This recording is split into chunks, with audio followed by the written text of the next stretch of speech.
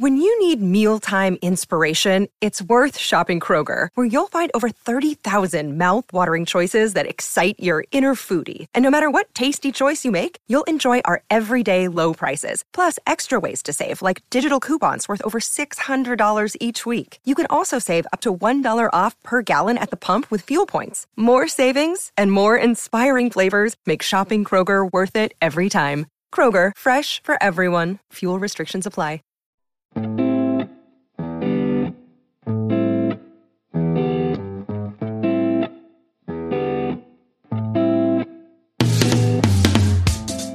Hey, Alex here. Welcome to another episode of the Market Adventures podcast, where I believe that everyone should be able to participate and secure their future, in part, through the stock market. If you're new, go back and listen to the last 2 episodes. If you like the mission behind the show and enjoy the way I deliver the information, I'm glad you're here. If you don't like it, well, I'm glad you decided to try us anyway. Maybe you'll be back in the future. There's a lot of craziness in the markets this month due to the time of year, so I thought we'd take it back to class 1 and talk about some of the basic concepts for those of us who are just starting out. Enjoy this episode where we discuss 2 of the most watched indexes in the world. Stay tuned.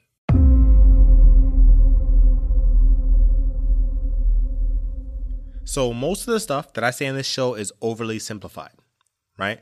So much so that someone with a degree in finance or a seasoned investor may find way off base. But the goal is to make it simple enough that a child can understand and to help that child avoid mistakes. That way, we can all be able to participate even at the most minor levels of the stock market.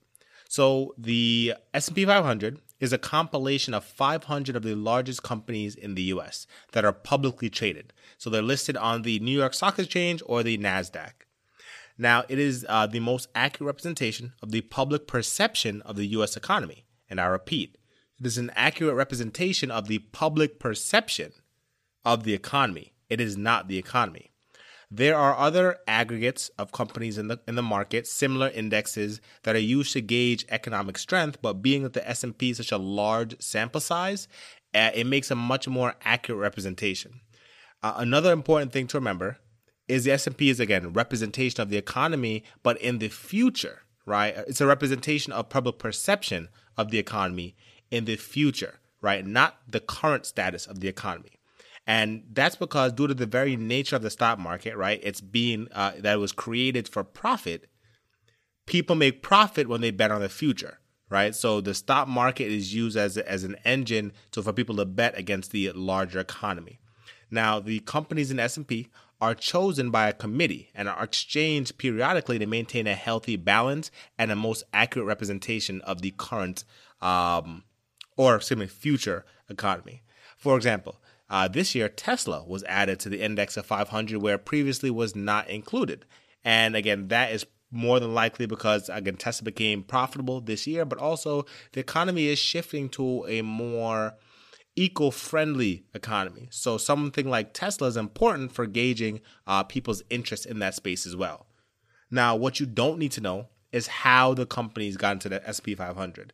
That, for me, is just a guess of why Tesla was included. It's an educated guess, but I don't know specifically why Tesla was included. It doesn't really matter, right? But for you, if you must know, like you won't be able to sleep tonight if you don't find out, click the link in the show notes and you'll see the criteria of what it takes to get into S&P 500. Now, the cool thing is, if you're a passive investor and you don't want to do too much research and you're super lazy, but you think it'd be cool to own 500 companies that have made this exclusive list, you don't have to buy them individually. You can buy the actual S&P 500 index fund and essentially own a piece of all 500, which is cool. Now, some of the companies are in there that you already know. Apple, Tesla, like we already mentioned, Microsoft, Google, Facebook, JP Morgan Chase, and many more, right? Several hundred more, in fact. So that's S&P 500. Now, the Dow Jones, or the Dow, is an index that tracks just the 30 largest companies listed on the stock exchange. Now, not the largest, but 30 large companies. Most of the companies in this group have a consistent earnings and are often referred to as blue chip stocks. Many investors use this as a gauge for value investing sentiment. where the S&P 500 kind of is an aggregate of both value and growth. The Dow is blue chip stocks with consistent earnings, which people regard as value companies that are stable, where the NASDAQ 100 is seen more of a growth and a tech play because most of those companies are moving towards profitability or are just hitting profitability. But it is mostly made of tech companies. Now, we can talk about the NASDAQ in another episode, but I just want you to understand the relationship between the three of those indexes as we talk about two of them today. So when the market, if people are investors are trying to make money or protect their money, the Dow and the S&P and the NASDAQ all help us understand where people are moving their money, right? Investors may be looking at the Dow Jones to see if other investors are putting their money into more old and reliable companies as opposed to new and fast-growing companies. This will give them an indication of what they think other investors are doing or what they should do next. Now, this group, just like the S&P 500, is chosen by a committee, and the members have to meet a criteria. Companies are added based on their ability to meet those criteria and their relevance in the current economy. For example, today, Apple and Microsoft are the most heavily weighted out of the Dow 30, where 20 years ago, that was definitely not the case. But again, as we shift to a more technologically advanced economy, the strength and the weight of those tech companies are going to get a little bit bigger, and that kind of goes across the board. And that's it. That's the Dow Jones, and that is the S&P 500. That's a super simplified intro to two of the most watched measures of the U.S. economy in the world. Now, a quick recap. Both are indexes with companies that they track. The S&P 500 tracks 500 companies. The Dow tracks 30 companies. Both of them have their own and separate unique criteria for companies to be included in those indexes. Many investors out there believe the S&P is more accurate of a representation of the economy because it has a larger sample size and a more diverse members as well. The Dow is used as a measure for investors of money moving into more value-oriented companies and away from growth-oriented companies. And that's it.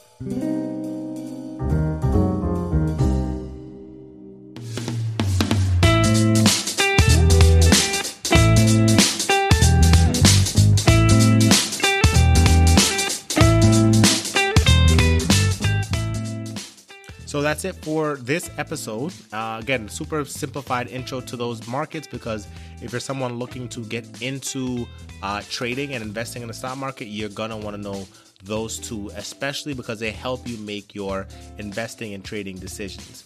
Like we talked about in the last episode, the stock market is very, very high right now. Today, at the end of the day, we have earnings from some of the biggest companies, including Apple, Google, and Microsoft.